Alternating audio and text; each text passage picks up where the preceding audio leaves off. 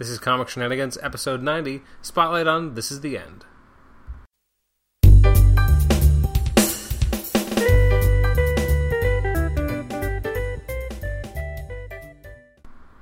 Welcome to Comic Shenanigans. This is Kelly Chapman. I'm here with your host, Adam Chapman. for a very special surprise edition of the podcast. The surprise is that we're reviewing a different movie than originally planned. So we went to the theater today to see Monsters University, which came out on Friday.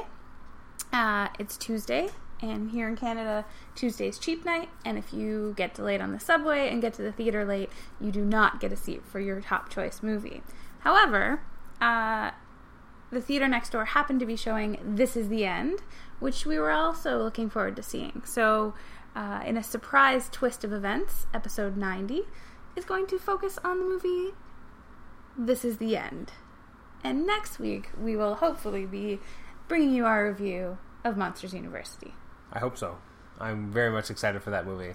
I was getting ready for it. I don't remember ever having. I actually completed watching Monsters Inc. So I was watching it today in preparation.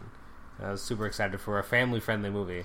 And what movie we ended up seeing? Not so much with the family-friendly. No, and a little bit more with the phallic imagery and a lot of penis. This is true. Big devil penis. Yeah. Before we get to that, before we jump right into the devil penis. Yes. So for those of you who are not familiar with this movie, This Is the End is produced and directed, written, produced, and directed by Seth Rogen and his partner Evan Goldberg. That's the one. You just had to think Jewish last name. Yes. And it came out on... Adam, you do the factual part. It came out on June 12th originally, so 2 days before Superman, Man of Steel, and it was, I think it was a pretty large opening when it came out. So, yeah, and it's I think it's the fourth film that's a collaboration between the two, because they'd previously done together Superbad, Pineapple Express, and The Green Hornet, of which all three of those movies were ridiculed, made fun of, and mentioned excessively during the course of this movie. Yes, Superbad was good. Let's just put that out there. Okay. Pineapple Express, not so good. Green Hornet, nobody knows. You know, a lot of people like Pineapple Express. I didn't get it.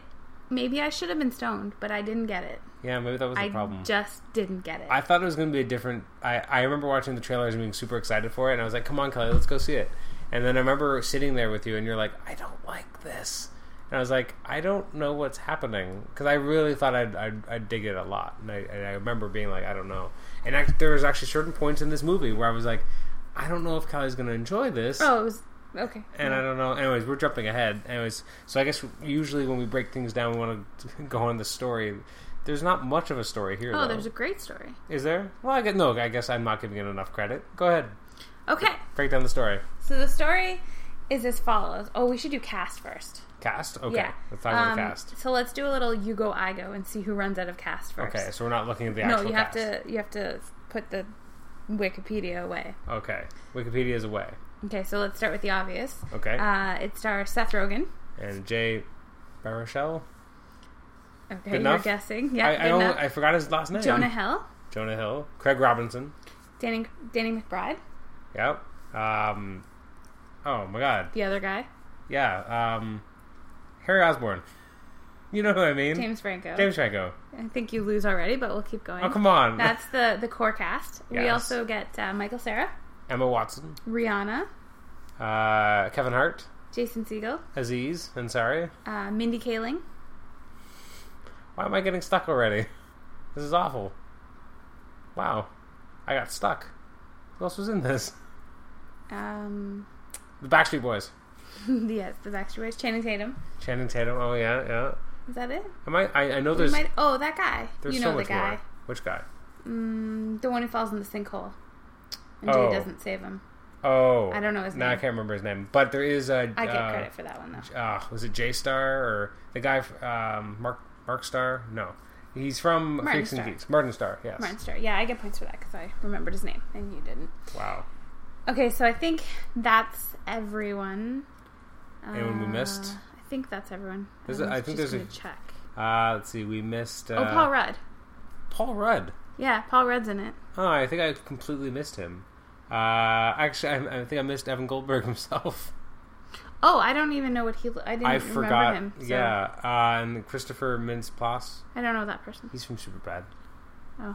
Anyways. Well, anyway, there's a lot of people. So there's a lot of people in here in this movie. I mean, the beginning of the movie takes place at a giant party. Yes, well, the beginning actually takes part at the airport.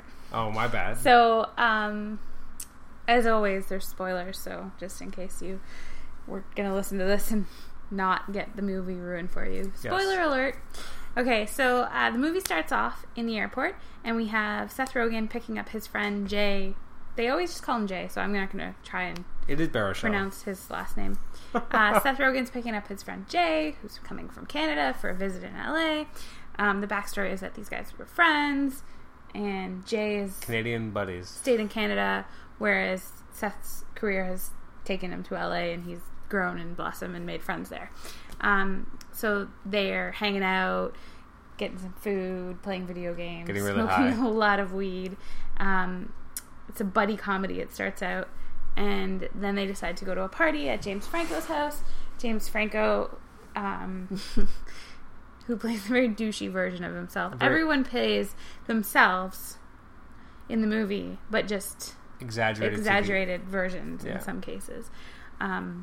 I do love very exaggerated in some cases, I would think. James Franco is extremely artsy in this. Like, they play up that aspect of, everyone kind of makes fun of James Franco for a lot of different things, and they play that up in a big way, which is part of the fun of the movie, is watching how the stars make fun of themselves. Yes, which is highly enjoyable.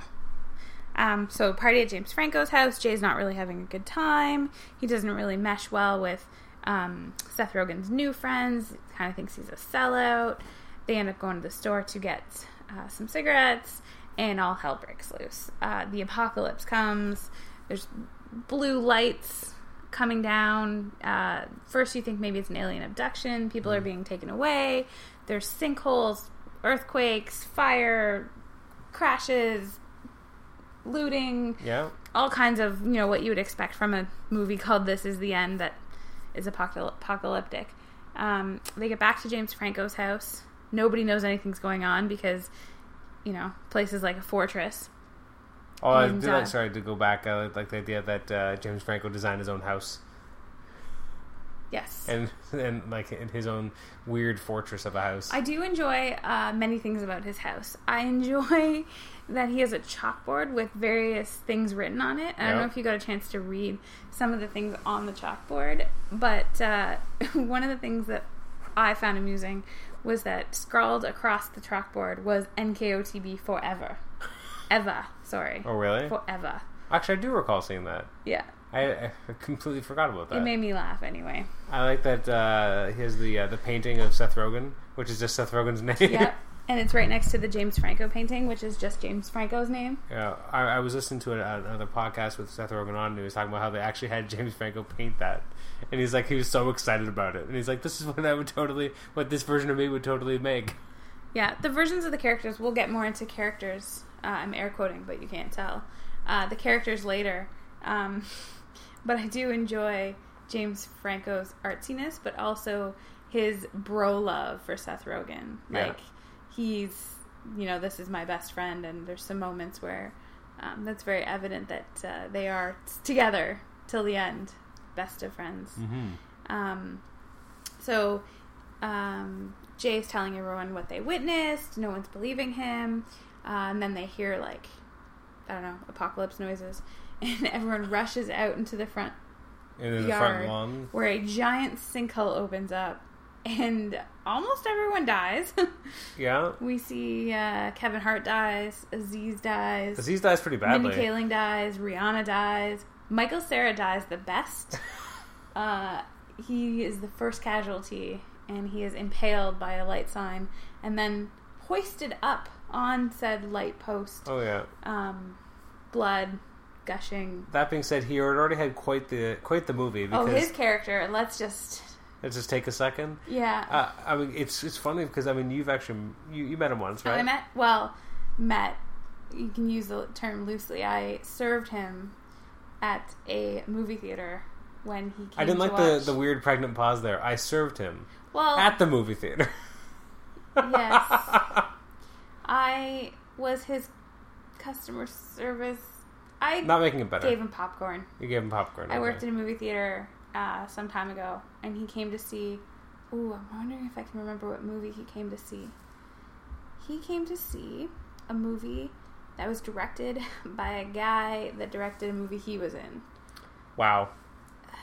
I don't know. The Shaun of the Dead guy. Okay. I'll have to No? look it. I can look it up. Maybe that's not it. Anyway, there was a movie, and he came to watch it, and he ordered a small popcorn and 2 waters. And in my head, I'm thinking, you're Michael Cera, you can probably afford a medium. So I tried the upsell. Because the sizes are kind of ridiculous. The medium is twice the size of the small, and it's 50 cents more, which is what I told Michael Cera, and he said, no, I'm good with the small. And it was at this time that I realized that Michael Cera is not an actor. He just is someone who plays himself. This was him. I was like, oh, you're okay. This is your character. In this movie... The most acting I think I've ever seen from him. I've never seen him act like this. He was hilarious. He plays a coked out version of himself. Who's very handsy, grabsy. Handsy, yeah. Didn't he try and grab Rihanna? He did grab Rihanna. Yes, There's he did. an inappropriate bathroom scene with a couple of girls Yep. serving him not popcorn. No. So he's quite enjoyable. So his timely demise is hilarious. Plus the idea he's like, what's happening to me? What's happening? Yeah. Like he just got impaled, but he's so coked up, it's probably not that bad. Yeah, he was in the middle of yelling at the crowd because he couldn't find his phone, and he was accusing everyone of stealing it. And then as he's being impaled on this light post, his phone rings from his pocket, and he picks it up, and he's like, oh, this is embarrassing. So it was enjoyable. Yeah, that was a crazy, like, a lot of death in that sequence. Yeah. Just people randomly falling into holes. Yeah. And thankfully Jay, who's basically our hero, I guess, because he's really the main character more than Seth Rogen's character in a lot of ways. Cause, I don't know if hero's the right word, but he's definitely the protagonist. Yeah, well, yeah, you're right. He's not really the hero, but he's the protagonist. He's, upset that his friend is drifting away, that they're different people now, and he doesn't like what they're becoming. And it's actually an interesting movie in that you do have, it's kind of a buddy. It's a lot of different movies all in one, because you have parts of it being this horror / disaster movie, in that they're surviving the apocalypse, and it's like, how far will you go? What do you have to do to survive? It's also a bit of a buddy comedy because you have Seth Rogen and James Franco's love for each other, and then you also have a relationship drama between two people who have drifted apart from one another and are trying to cling to that, but don't quite know how to do that anymore. So there's a lot of different movies kind of all rolled into one. That's part of what makes the movie work, is that it has so many things going on at once. It's not just a hilarious comedy. No, it's not. And actually, the way it's, I mean, I'm jumping around a lot because we'd written down an outline and I'm going from point to point. But I mean, there's a lot of it, like the cinematography. It actually makes you like, you jump a little in your seat because there's a lot of quick cuts. There's things to show up, and in a typical comedy wouldn't necessarily have that, but because they're actually building a level of suspense, you're actually wondering what's going to happen next. And there's a whole sequence. I mean, if you've watched the trailers, like, you know that something happens to what's his name? Jonah Hill. And there's a whole portion of the movie where Is it Jay? Is the power of Christ compelling me? It's not that compelling. That's my favorite part. There's a part where James Franco I was really happy that all the funniest parts weren't in the trailer, because sometimes that happens. You see a trailer, you think this movie's going to be awesome, and then you go and see it, and everything that makes you laugh is the stuff you've already seen. And I thought the trailers for this movie were very good, but in no way did they take all the funniest parts. There was a lot still to be enjoyed. There's a whole segment with James Franco and his gun. And you don't know who they're going to shoot. Do you remember that? It was relatively early on, and it's just them keep on passing around a gun, and it just gets waved around. And because you don't really know what's going on or who's going to survive or how it's going to go down, it actually makes it more of an exciting kind of sequence, or more like, oh man, especially because you've already seen some gore at that point.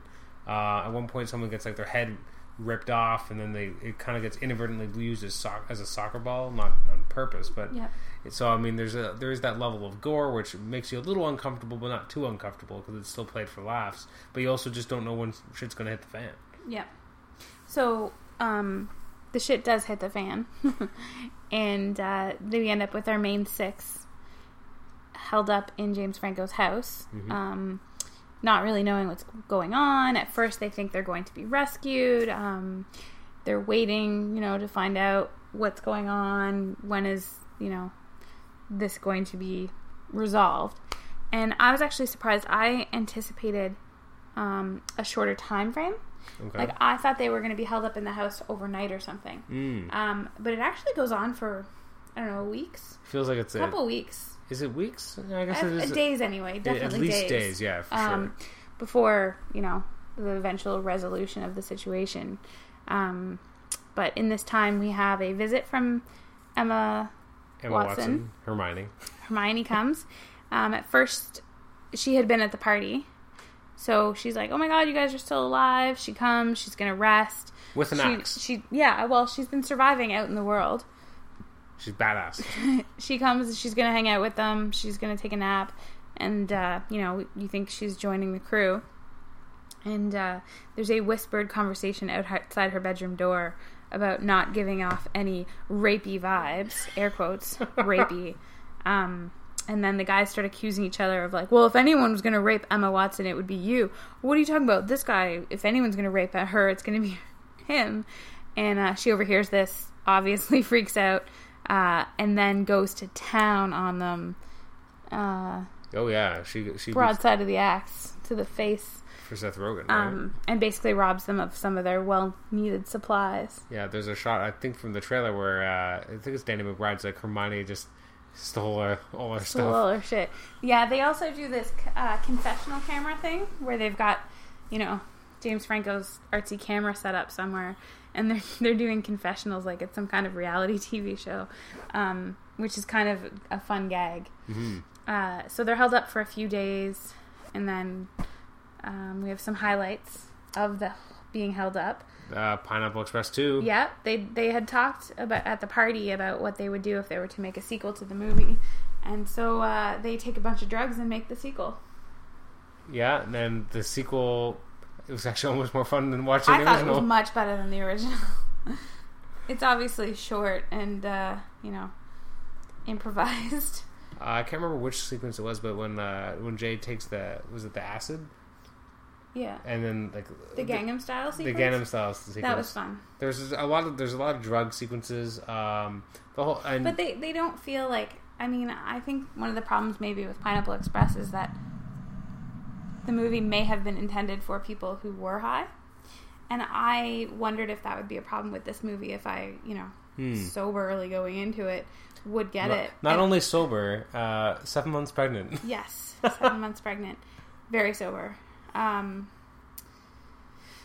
So I wondered if I would get it, and I didn't find that. I mean, maybe if you had taken something before the movie, you would have enjoyed it more. But I'm not sure how, because I thoroughly enjoyed it. And I didn't feel like there was jokes that I wasn't getting because I was sober. It definitely felt like maybe, I wouldn't know, but maybe your experience could be enhanced, but it didn't feel necessary, and it didn't feel like a stoner comedy in any way. No, and I think part of is because it still holds up as a disaster movie. Like, the fact that it wasn't just going kind of one level. It did work on its own as a disaster movie, because it follows the standard tropes of a disaster movie. Something bad happens, yep. People have to survive and eventually try and get help or find some sort of resolution. In this case, the resolution is heaven. Finding a way into heaven is the resolution. Yep, and some of them make it and some of them don't. Nope, some of them ties up the plot summary. Basically, in the end, Jonah gets possessed by the devil. Of course. Raped and then possessed. I thought the rape was a little unnecessary. I thought it was funny because it wasn't graphic. Like, you basically have the outline, like it's like a shadow of the devil sneaking into his room, and you see like, the shaft, and you see a giant devil shaft. Penis. See, then it's not like they kept going with that. They basically like. Well, at the end with the giant devil had had his. No, but I mean that sequence itself. Like, it's not like we see him get raped by the devil. It's just that's what's about to happen, and then the next day his confessional is like, something weird happened. Like, something not chill just happened last night. Yeah, so like really all you saw was a shadow of a giant dong. Yeah. And the implication that he was about to get some. I guess. I didn't find it. I thought it would have been... It was enough that you didn't need to have the shadow of the dong to get the point across. I wouldn't have known what he was doing. No? No, maybe he was going to cuddle him. Yes, the devil cuddles. Or just kill him. Yeah. I would have been like, why is he still alive? No, I think it was necessary. It was necessary to allude Sometimes to desodomization. I find penis unnecessary. For example, giant blue dong in The Watchmen. Unnecessary. What? Unnecessary. Well, this, a little. more so necessary. My opinion. Okay. In the end, we have some people being chased by demons. We have some cannibals, which we'll talk about in a little bit. But essentially, some of our heroes, if you want, make it to heaven, and some of them don't. Some people figure out how to get to heaven and still ruin it. Oh yeah, we can get to that. Well, let's break it down maybe by character, because there is some actual growth for some of these characters. Why don't we talk about the 6 main characters? Okay. And we can talk about what ultimately happens to them. Sure. As part of how we feel about their characters. So okay. You pick one and we'll start. Craig Robinson. Hot Tub Time Machine. I watched that a couple weeks ago, and that's all I can think of now when I see him. Yeah? Is Hot Tub Time Machine. I can just think of The Office. Specifically the scene where he calls his then 9-year-old wife to yell at her for cheating. Hilarious. I forgot about that. Yeah. Anyway, you go ahead and start. Well, he's the idea that, he's like, well, I'm big and cuddly. He's the adorable one. But the idea also that he's harboring a deep, dark secret of what he did long time ago is he gouged someone's eyes out. In a bar fight. So basically that he's done bad things, and this is kind of discovered as they're kind of talking about why they might not be... They realize that it is the apocalypse. Yep. After Jay, reads them the Bible and they don't believe him, and as time goes on, they do realize that it's the apocalypse. He's probably the first one that comes around to it. He makes the pact with Jay about, and he starts to try and change his ways that maybe he can get into heaven and change things around. Because they realize that the blue lights they saw earlier, it wasn't some kind of alien abduction. It was the rapture. It was people being taken off to heaven, the good people, so to speak. So there's this little bit of a, I guess we're all assholes. We're still here, kind of. Mm-hmm. So Craig Robinson's character, Craig Robinson, is the first one that sort of realizes that maybe he's not the best person and that he can, try harder. Yeah. And plus there's a point in time where they're all scared to go outside because at one point he gets chased by, I guess, a demon back into the house. So at one point Jay has to go across the way to go to another house to try and scavenge for supplies, and Craig Robinson's like, no, I'll go with you. And that's the first kind of glimmer that, no, he's changing. He's trying to be a better person. He's trying to stick with Jay and stand by him in ways that no one else in the group is willing to do. And later on, when they finally are trying to escape the house and being chased by a giant demon, they're being chased by a giant demon, he makes the ultimate sacrifice, and then he's the one who basically figures out, or everyone else figures out, that if you make the grand sacrifice for others and you kind of turn over that leaf, that you'll be able to get into heaven. Right. He sort of, I'll distract him, you guys get away, I'm going to do this for you. Genuinely, there's no reason for us all to die. So he distracts the demon. The demon's about to get him. I don't know. And he gets, eat him, get him. And then a giant blue light comes in and he gets saved. What I actually liked is that it felt like... it's easy to discount a movie like this just for being like a raucous comedy, but there is actually, he does have that redemption, and there is that character arc throughout the movie of him changing. It's not just him suddenly turning over a new leaf and doing something that's out of character. He's building towards this act, and it's because of him doing that act that some of our other main characters have the chance to even get into heaven. So I really liked how he played the character. I liked that even when he was in heaven, he was still wearing the same shirt but all in white instead. Oh yeah, we do get a glimpse of them in heaven later. Yeah, which I liked. Pick one of the 6. Franco. Franco? Okay. Okay, so as we mentioned before, James Franco is sort of a artsy, douchey version of himself, and very in love, buddy love, with Seth Rogen. He has, the Seth Rogen and James Franco artwork. He also has his some Freaks and Geeks artwork, which I thought you'd really appreciate. Yeah. That's some paintings. And a giant penis. Yeah. He also has a giant penis in his house. Yep. In his custom decorative house. Yeah. at one point we find out he's hoarding food, and he shares it with only Seth Rogen because you're my guy, and there's a lot of the buddy love. So I thought his character was well done. I thought it was over the top artsy without being too much. Yeah. Even with the gun, like it was still just a prop gun. I should mention, just going back to Craig Robinson for 1 second, because I'm gonna talk about this with the others.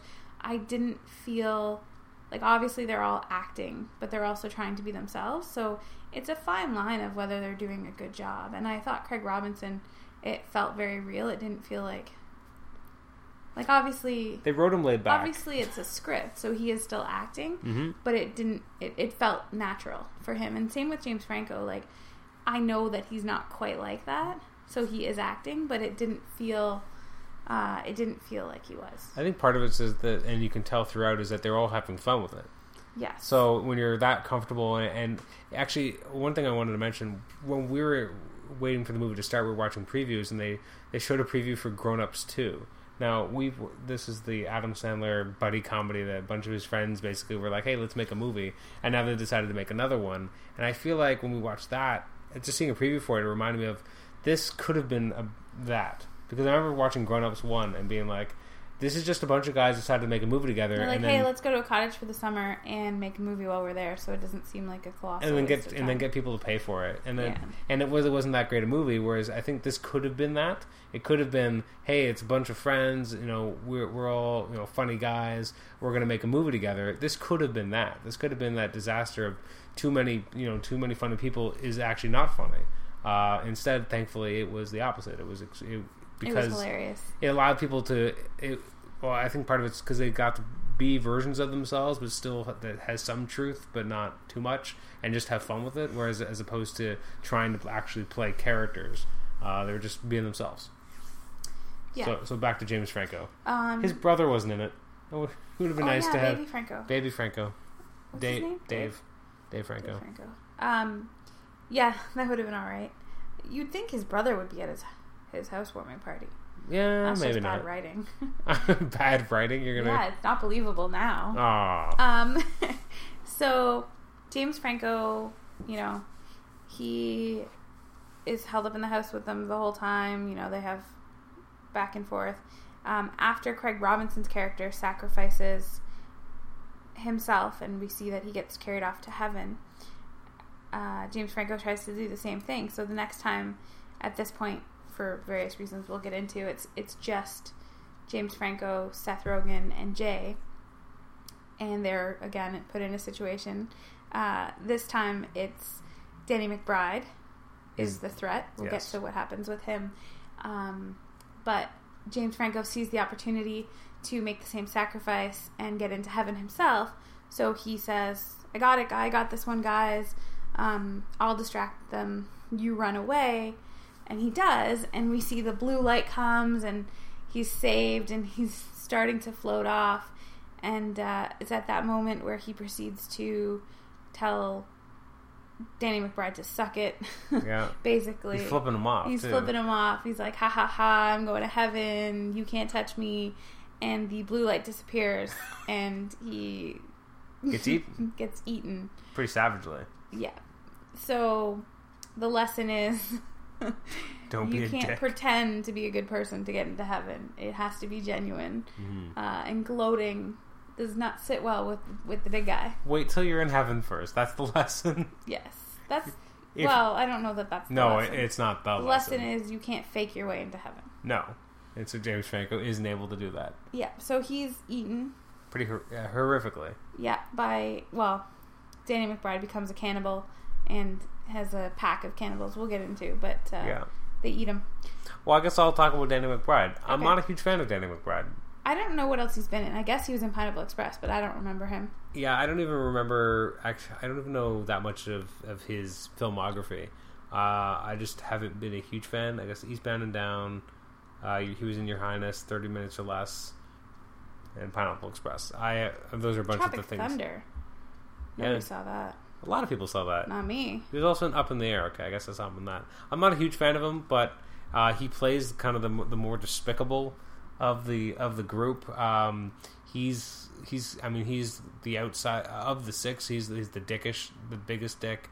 When we first see him, he was actually, not even invited to the party, and then he was sleeping in the tub, and he wakes up and he wastes half their food, and like it sets up. I'm sorry, hold on. He was in YOLO. Yeah, he got to be in a Lonely Island video. Apparently, I feel like that's not cool.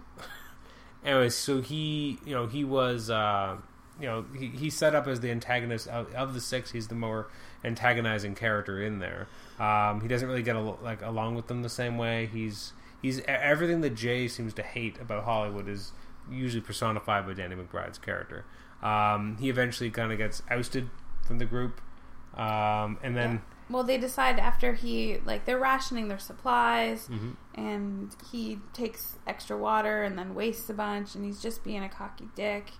And they basically decide to vote him off the island. And then as he's leaving, he seems to repent a little and apologize. And they offer him the gun. It's okay, I'm going to go. Do you have anything I can protect myself with? So James Franco gives him this gun, the one that they'd been waving around earlier. And he's like, here, you can have this. And he's like, oh, I know how much this means to you because it's a prop. The idea is that James Franco keeps props from his movie. So we see some... I was hoping we'd see some pumpkin bombs. Or just, see the Goblin Mask or something. Because, Well, we saw the poster. We did see from Spider-Man 3, the cutout. Yes, no, we did, yeah. That's enough. I know, but it would have been fun to see him wear the mask. I guess so. At one point, they call him the Green Goblin. Yes, they do. So, anyway, they give him the gun, and he's like, you idiot, or whatever, and he proceeds to shoot them all. But it turns out it's a prop gun, and it's loaded with blanks.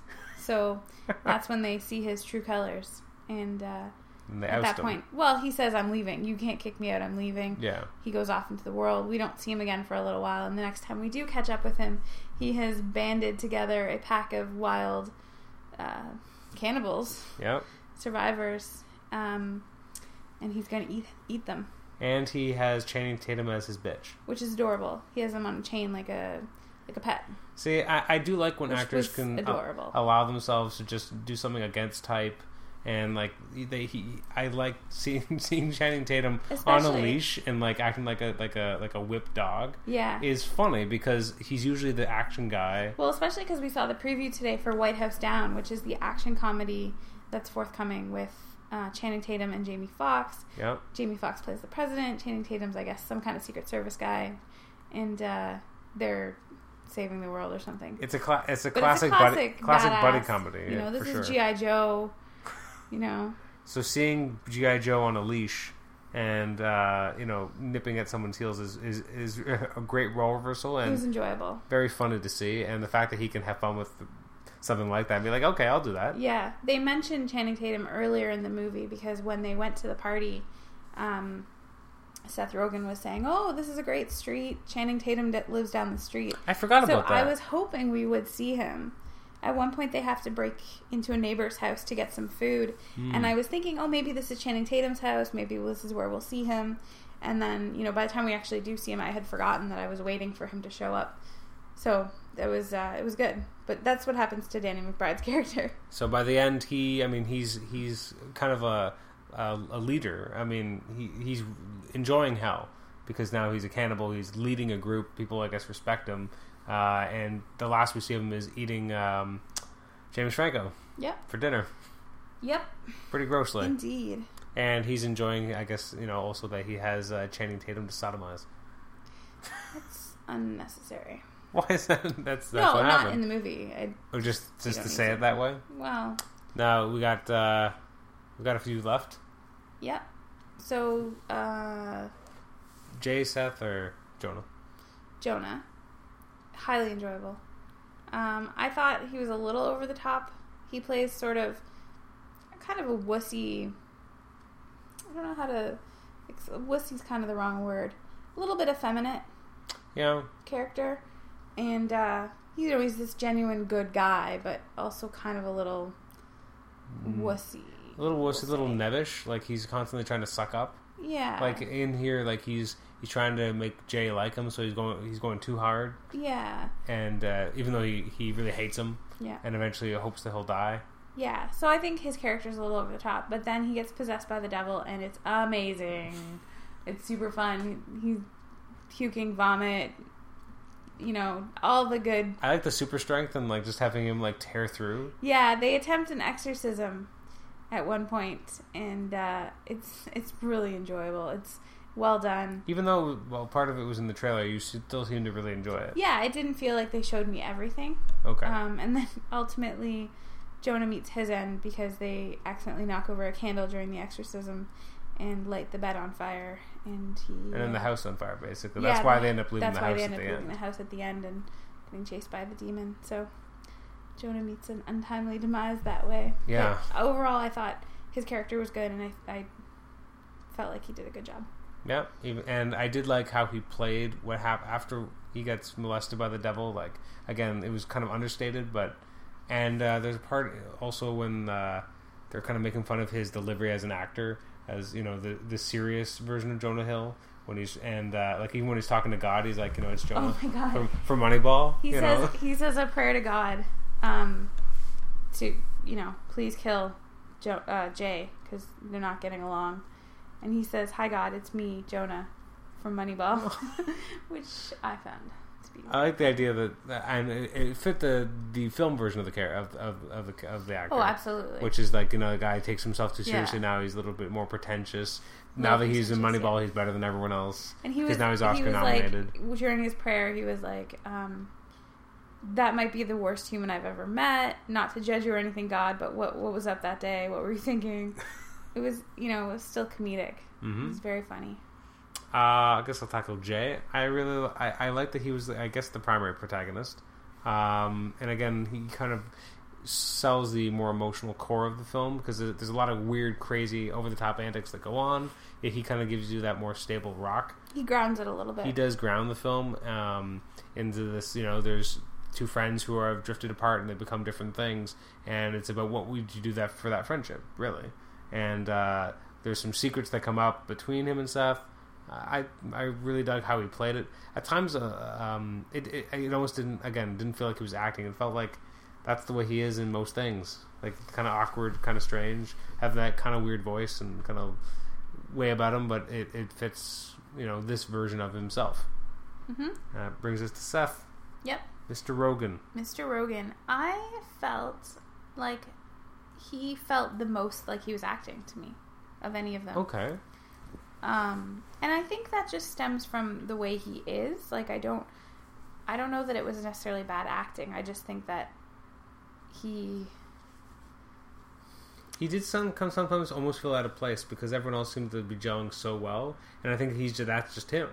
Yeah, it wasn't bad acting. I don't want it to come off like I'm saying he was bad acting. He just felt the most unnatural in the movie. I do like that there's a line in the movie. Although it's his like, movie, so that doesn't make sense. This is the most I've ever seen you act. Oh yeah. When they're trying to tell where was this shit in Green Hornet? Yeah, that's right. When they're isn't it when they're trying to explain to McBride that they're telling McBride what happened because he had basically came to the party, passed out in the bathtub, woke up the next day, didn't realize anything was wrong. So anyway, I guess. And so I guess that's most of the characters. That brings us to the end of the movie, and what happens to Jay and Seth. They got to go to heaven. Okay. I spoiled it. Spoiler. What were you going to say? I was going to explain how they got to go to heaven, but I guess it's not relevant. Well, no, it is really relevant. Go ahead. Please explain. We're just talking about character development and how they learn. But I jumped to the end. They're having this sort of petty fight the whole time. It comes out that Jay lied about this, Seth did that, you're a sellout, blah, blah, blah. Mm-hmm. And, at the end, they're being chased by the demon with the giant slong, and they realize, there is no way out. He's going to get us. And Jay apologizes to Seth for what he's done, for not changing with him, for not, accepting the way his life is now. For holding it against him. Yeah, for holding it against him. And they have this really, deep moment, and then... they're like, well, let's die together. We're buddies. And they're hugging, and blue light shows up. Jay's being carried off to heaven. Mm-hmm. And they're like, where's my light? Why am I not being taken to heaven? So Seth's being left behind. Jay reaches out his hand and says, I'll take you with me. At which point, one of the funniest moments of the entire movie happens. And the... scene from the movie. Oh yeah, the song from Titanic. Pardon me. Isn't it The Bodyguard? Isn't it The Bodyguard music? This is I Will Always Love You, wasn't it? I thought it was the Titanic movie. I thought it. Wow, now one of us is very wrong. Oh no, which one of us is wrong? Well, they do the you jump, I jump part. Oh, I guess. You jump, I jump. Oh, why was I thinking Bodyguard? We then? both die. No, I Will Always Love You's on the soundtrack. Okay, well, whatever. Whitney Houston. Fine. Sorry, I'm sorry. It's still priceless. It's cool. We'll edit out this part. It'll all be edited out. No, it won't. Anyway, I Will Always Love You comes on. I don't know what I was thinking then. But he's trying to bring him up to heaven, and they get to a point where they realize that Jay's not being lifted any higher because Seth is holding him back. He's not coming. So Seth basically sacrifices himself. He lets go. And they have the moment. They have the Titanic moment, though. They do, kind They're of. like on the raft, and he's like, "If I I'm not don't let go, disputing we that. both die." Yeah.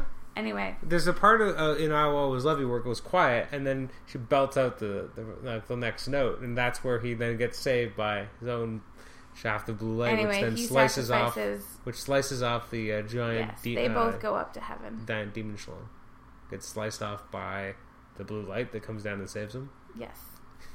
It's a weird scene when you have a giant CG devil holding his own junk.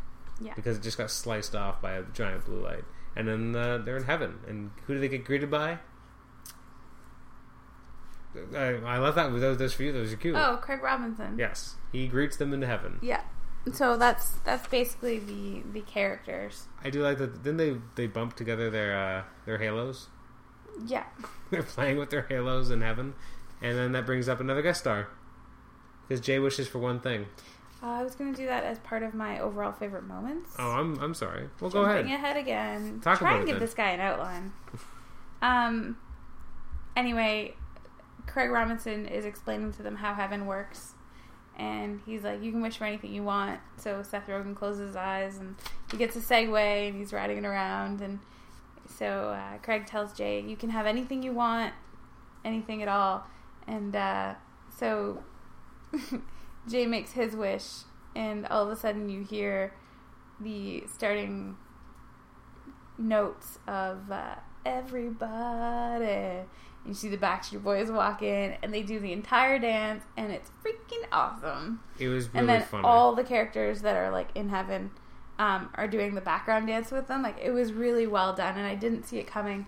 I hadn't heard anything about them being in the movie or know that it was coming, so it was a hilarious, enjoyable dance, song. And I think at the beginning of the movie, when Jay and Seth are hanging out, wasn't it Backstreet? Yeah, they were listening to Backstreet back. So it makes sense that it's a callback, but then you actually get to see the Backstreet Boys, and that was a lot of fun to see, for sure. Yeah. And again, as you said, because it was unexpected, and it's just like, oh, this is really happening.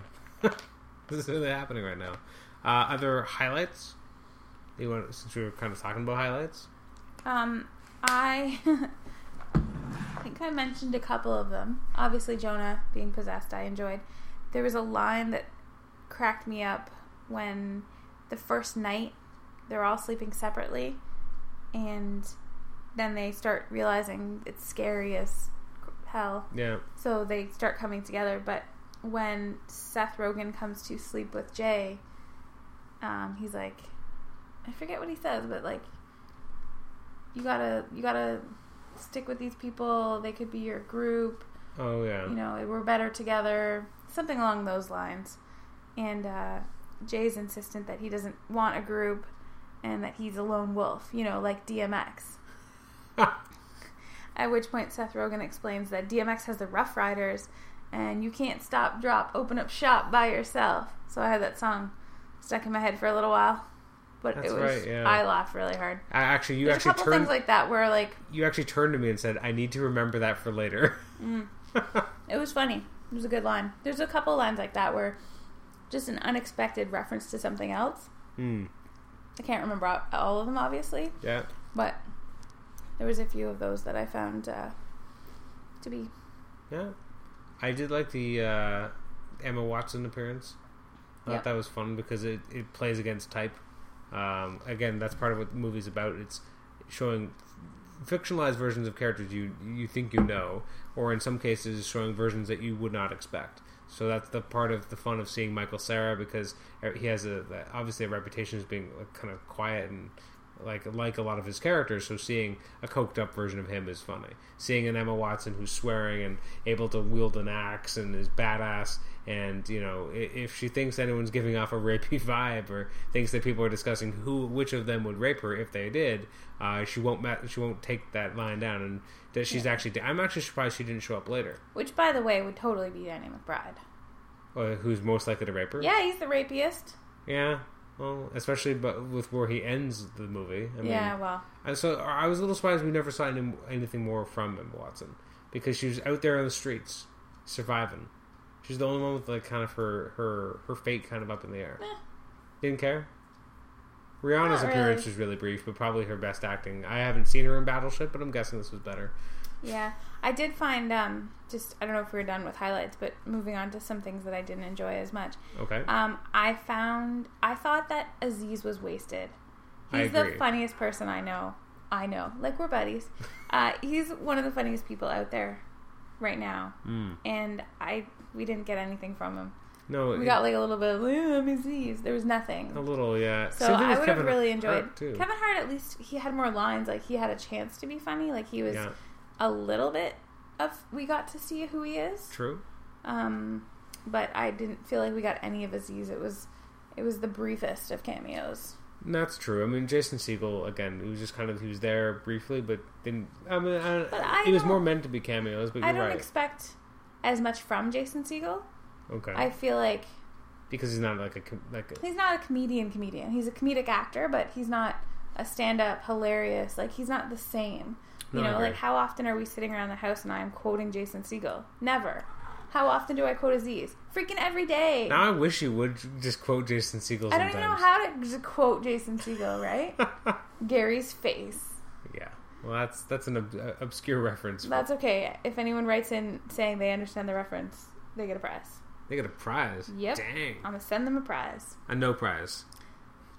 What? That's a thing. Oh, Marvel Comics used to have what they called a no prize. What's that? Back in the day, Stanley, if someone was like, they would offer up explanations for things that didn't actually explain. Like, there was obviously a disconnect between scene A and scene B, and someone came up with a plausible explanation.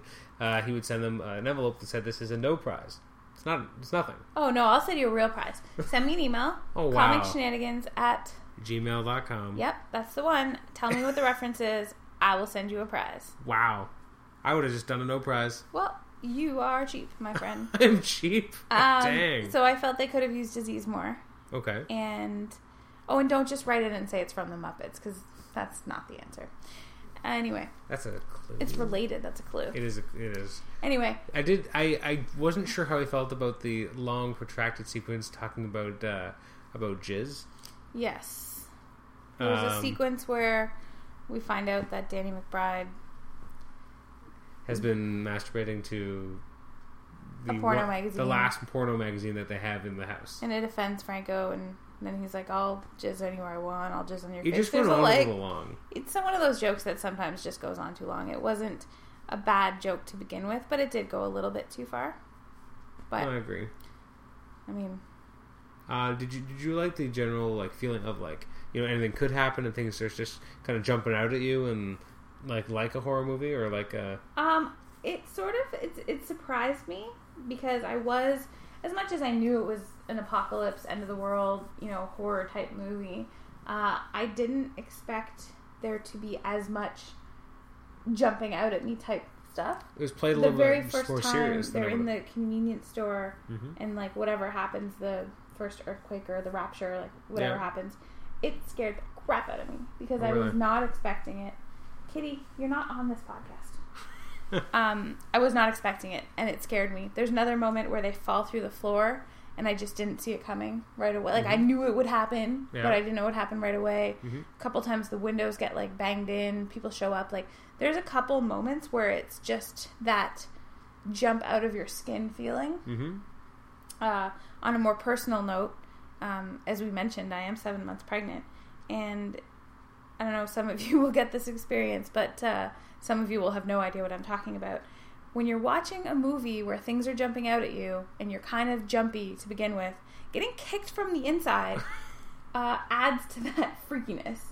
because let me tell you, it's an unexpected kind of thing that just adds to that. So that was a little bit hilarious. But I did find that they did a good job of that. Despite it being, predominantly a comedy, I was crawling out of my skin a little. I was jumping. Yeah. Well, I think, and part of that, why they're able to do that is because they did play it relatively straight. I mean, they could have played it more jokey, a little bit looser, and I think that they would have lost something. I think it's because they play it more straight, even though it is still a comedy, and there are moments of levity, there are those, like, oh shit moments. I mean, there's that sequence when Jay and Craig are in the other house, and they're running away from, like, the giant monster. I mean, that's pretty creepy stuff, and I think I've read in interviews, that this is like the first Rogen movie that really has a lot of besides Green Hornet, but a lot of special effects in it, and they actually look fairly good. I mean, you don't necessarily expect them because you think it's just going to be this weird, quirky movie, and they actually have a fair bit of special effects, and they're not bad. Nope, I thought overall the special effects were pretty good. The just touching on cinematography for a second, you had mentioned some of this, but one of the things I really enjoyed was when a guy gets decapitated and they inadvertently are using his head as a soccer ball. Yeah. Mostly because they're grossed out and they're like, kicking it, get it away from me kind of. Don't they even mention, let's not kick it around comically like a soccer ball? What I really enjoyed is there's a brief moment where the camera angle switches to basically like the eyes of the body. Like the viewpoint you're getting is like a POV from the severed head. That was really enjoyable. Yeah. And unexpected because... Yeah, you're right. I mean, it's not that kind of movie. No, you're right. But I thought that was really well done. And actually going back to... I do enjoy that, as you said, those talking head moments. Where it's like a reality show. Because... Oh, with the confessional. Yeah, because at times they're able to tell jokes without it being as deliberate. Like, there's certain... narrative devices they were able to do in those types of cutoffs. I mean, The Office found a lot of success in being able to tell a joke in a way that you can't do with regular cinematography, because you can have like certain expressions that you can capture from a different moment, just reflecting on the moment of the hilarity, of the funny. Yes. It's just interesting, and I like seeing that utilized because you can't use it in everything. There was a moment in one of the confessionals. Seth Rogen pees in his own mouth. Oh. Yeah, I could have done without that. I could have done without that, too. Like, definitely could have done that without that. That being said, I did like the Craig Robinson confessional on, he's tasted his own pee. I thought that was fine. He was like, I had to drink my own urine today for the first time. It wasn't bad. And then you see him with, like, a martini glass, full of urine. That was fine. I wasn't like, ew, gross, he's drinking his urine.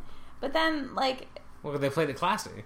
It was classy. It was when Seth Rogen comes in, there's a zipper, and he like bends down, and I'm like, oh, he's trying to. That's what I thought. Pleasure himself, and no, that's not what he was doing, and it was a little much for me. Like even the Jonah Hill possessed vomiting was less gross. Yeah, and I thought that was a little excessive in some ways. I mean, I did have one other criticism. Okay. It's just a small one, and I understand why it was happening. Okay. But I felt sort of more in the beginning of the movie, there was a lot of use of last names that felt it felt name droppy.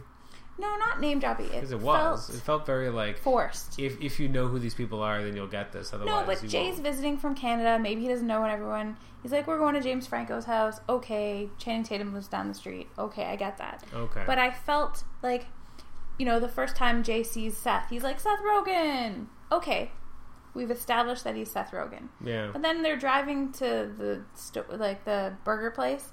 He's like, you're the greatest, Seth Rogen. You're so cool, Seth Rogen. Like, he calls him Seth Rogen several times. Yeah. And it felt very forced. Understandably, when they're talking about the party, like, oh, who's going to be at James Franco's house? Oh, Michael Cera might be there, so-and-so. I get that, because maybe you have 6 friends named Michael. You have to specify which Michael. No, you're right. But I don't talk to my best friend. I'm not like, Tibor mate. How's it going, Tibor mate? Tibor mate. I've never heard you refer to Nathan as Nathan Struck to his face. You know what I mean? I should from now on. Hey, Nathan Struck, how's it going? Yeah. You're so great, Nathan Struck. Like, it just doesn't happen. So I thought that felt kind of forced, and I was a little bit worried because it was near the beginning of the movie, that would, be something that tone, the fakeness would carry on throughout the movie, and I didn't think it did, so I was pleased. Now that you mention it, there was a lot of that, even throughout. I mean, I think when Emma Watson comes back, I think they do call her Emma Watson at certain points. I think they're like, "Hey, Emma." Do they? Because okay. I remember thinking, but I mean, James Franco's in the confessional going, "I hate Danny McBride. That Danny McBride guy," and I mean. Well, it helps. At first, you're like, I don't know who that guy is. I didn't know who he was. He's Danny? Who's that? Yeah, they were talking about Pineapple Express, and they were talking about Danny from Pineapple Express, so I knew it was Danny, but I didn't, but yeah, there was some of that felt forced, but luckily that was maybe one of the only times that I felt like the whole, hey, we're playing ourselves, was being done, obviously. Too heavy-handed. Yeah, and I do like, sorry, I'm a little bit all over the place, because I think we're wrapping up. I just want to make sure I've touched on everything. But you were talking about, it is a end of the world kind of movie. Disaster movie. And I did like that they didn't all make it. Because you can't all make it in that kind of movie. I mean, I don't know if you remember Cloverfield. I think none of them make it. I don't appreciate that because then I leave the movie thinking I wasted my time. Nobody survived. Well, Blair Witch Project, everyone died. I found that, yeah. But I guess that was the conceit of the movie. You kind of knew that at the beginning. No, that was the idea, I think, with Cloverfield, too, because they like the tapes and stuff. Yeah. That's the idea. But I think with Blair Witch, they told you up front, like, this was recovered. Yeah, their I feel like it was found. I felt during Cloverfield that someone would make it out. Okay. So I do appreciate that they didn't try and save everyone, and we all live happily ever after. Few guys make it out in the end. Yeah, and I thought that was the perfect way to do it in that style of a disaster movie. That's very Not everyone true. lives, Yeah, Jack dies.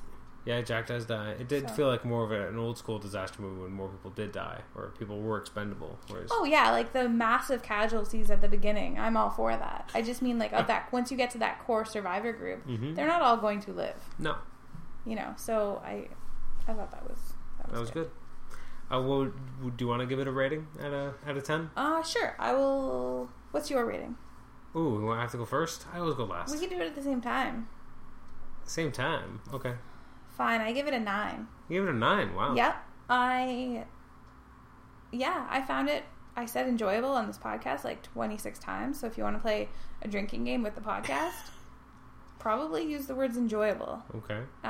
Which is funny because you can't drink at all. Haha. So, I did really enjoy it. There was at no point was I bored. Some of the humor was offensive, but it was not over the top to the point where I was ever really offended. Maybe I disagree with a couple choices, but I was never offended. I was never bored. I was entertained solidly for the entire length of the movie. I had no idea where it was going, so I was never like, okay, I get it. Get to, Lord of the Rings, get on the boat, leave, I get it, you're going. There was no dragging on. Okay. It was, maybe had I read more about it beforehand, I would have known the major plot points, but even the stuff I knew was going to happen, I didn't know when Jonah would get possessed. I didn't know how that would get resolved. I knew Emma Watson would show up at some point, but I thought she just showed up to rob them. That's how the preview makes it look. I didn't realize she came there as a friend, and it was because of their rapey vibes that she robbed them. Yeah. So I did find that I was surprised at every turn. I was not only laughing, but, a little bit freaked out in my seat because of that jumping out thing that they were doing, the suspense. Yeah. So, I'm not going to say it's the best movie I ever saw, but I think that, all of those factors help it get a solid 9. Yeah. It was definitely, I would watch it again. Yeah. So it was, even though we didn't get to see it, Monsters University was a suitable replacement, although very different type of movie. Very, very different. Well, I'm not even sure how I feel about Monsters University. We'll see how it goes next week. What do you mean? Boo's not going to be in it. Boo's not going to be in it, and it's a prequel? No, I'm interested to see how they set up a prequel. Even though we were watching Monsters Inc. the other day, and you pointed out an inconsistency? Yes, we will get to that on next week's podcast. But okay. I think definitely solid story, good acting. Not that it was hard; they played themselves. But where the acting was necessary, Michael Cera coked out. I assume that's acting. So I felt overall, I give it a strong 9. Okay. I was leaning more towards an 8.5. You give everything an 8. You've been talking to other people who've been on the podcast and do review episodes with me before. Oh, I've never listened to one of your reviews episodes unless I've been on them. Or Book of the Month? But your comic book reviews, you give a lot of 8s. I do. I know. Okay, so... a lot of the same reasons. I thought it was a very solid movie. It was... it did have the humor, but it didn't trade too heavily on it. It actually had a good enough vibe, as I said, as a disaster/horror movie on its own. And then the fun aspect made it more enjoyable throughout. So I give it a very solid... I'll give it an 8.5. Okay. I would definitely watch it again. You're right, there are certain moments where you're like, whoa, what's going to happen next, but overall it was just a lot of fun. And I'm not sure it'll be as good the second time because I will be expecting things. That's true. But I still think it would be something. But the moments you really enjoyed, you'll be expecting those. And I'll be able to remember some of the comedy that I'm sure I'm missing out on. There were some really classic lines. There was, for sure. All right, I think that just about wraps us up. Yeah. All right, well, thank you for joining us. This has been episode, number 90? 90 episodes. Going strong. The march to 100 begins. Yep, we'll have some good stuff coming up for you, as we've probably mentioned. But we've got the Monsters University podcast next week. Yep, that'll be episode 92, and then there's a Wolverine podcast coming up. That's episode 98. I may or may not be on that one, so don't get too excited, people. You might not, I hope you're on it. We'll see. As Nate has said, when Tibor and I are on a podcast, we need someone to even us out. Well, I'm glad I wasn't on Superman because I didn't enjoy that movie. I don't know what you guys said about it, but I didn't like it. Well, we had a 2-hour discussion. Well, I didn't like it. No? I'm glad I wasn't on it because all I would have said is I didn't like it. You were bored. I was kind of bored. You were kind of bored? Bored is not the right word, but... Well, after a while, the over-the-top violence or just action got a little... You almost get desensitized and it just keeps happening. Yep. And it keeps going on. A la Transformers. Yep. I'm going to take this opportunity just before we completely wrap it up. Sort of a preemptive apology to our listeners. For what? Well, we've got some stuff coming up, and just the timing of the podcasts. They're, we try and keep to a fairly rigid schedule. Twice a week, uploaded on X day and X other day. Sunday and Wednesdays. Yeah, that's it. We're moving next month. We're having a baby coming up, so, things might, we're going to try and not let it get in the way of the schedule, but, just bear with us if you log on looking for a podcast on a Wednesday and it's not quite there yet. Stick with us. We'll get things up as best we can on schedule. Yeah, there are plans afoot. I mean, I want to, as I've said in our previous episodes, probably dial back a little on the non-reviews episodes just because, there's not enough time in the day. And I'm going to have a very, very young child running around, well, not running around, but screaming. Whoa. Not running at all. Being carried around, screaming. Yes. So, occasionally you get an appearance from one of our cats. The odd meow. We're hopefully, the baby won't make an appearance on the podcast, but we can't make any promises at this point. The odd scream. Until the new studio is fully built. Right? The new studio. Oh, the basement. Anyway, cannot wait for thanks for listening. This has been Comic Shenanigans, episode 90. Yeah. Once again, I'm your host. Co-host for this episode only, Kelly Chapman. And I have been Adam Chapman. Or I am Adam Chapman. Always will be. I hope so. We'll catch you next time. All right, bye-bye.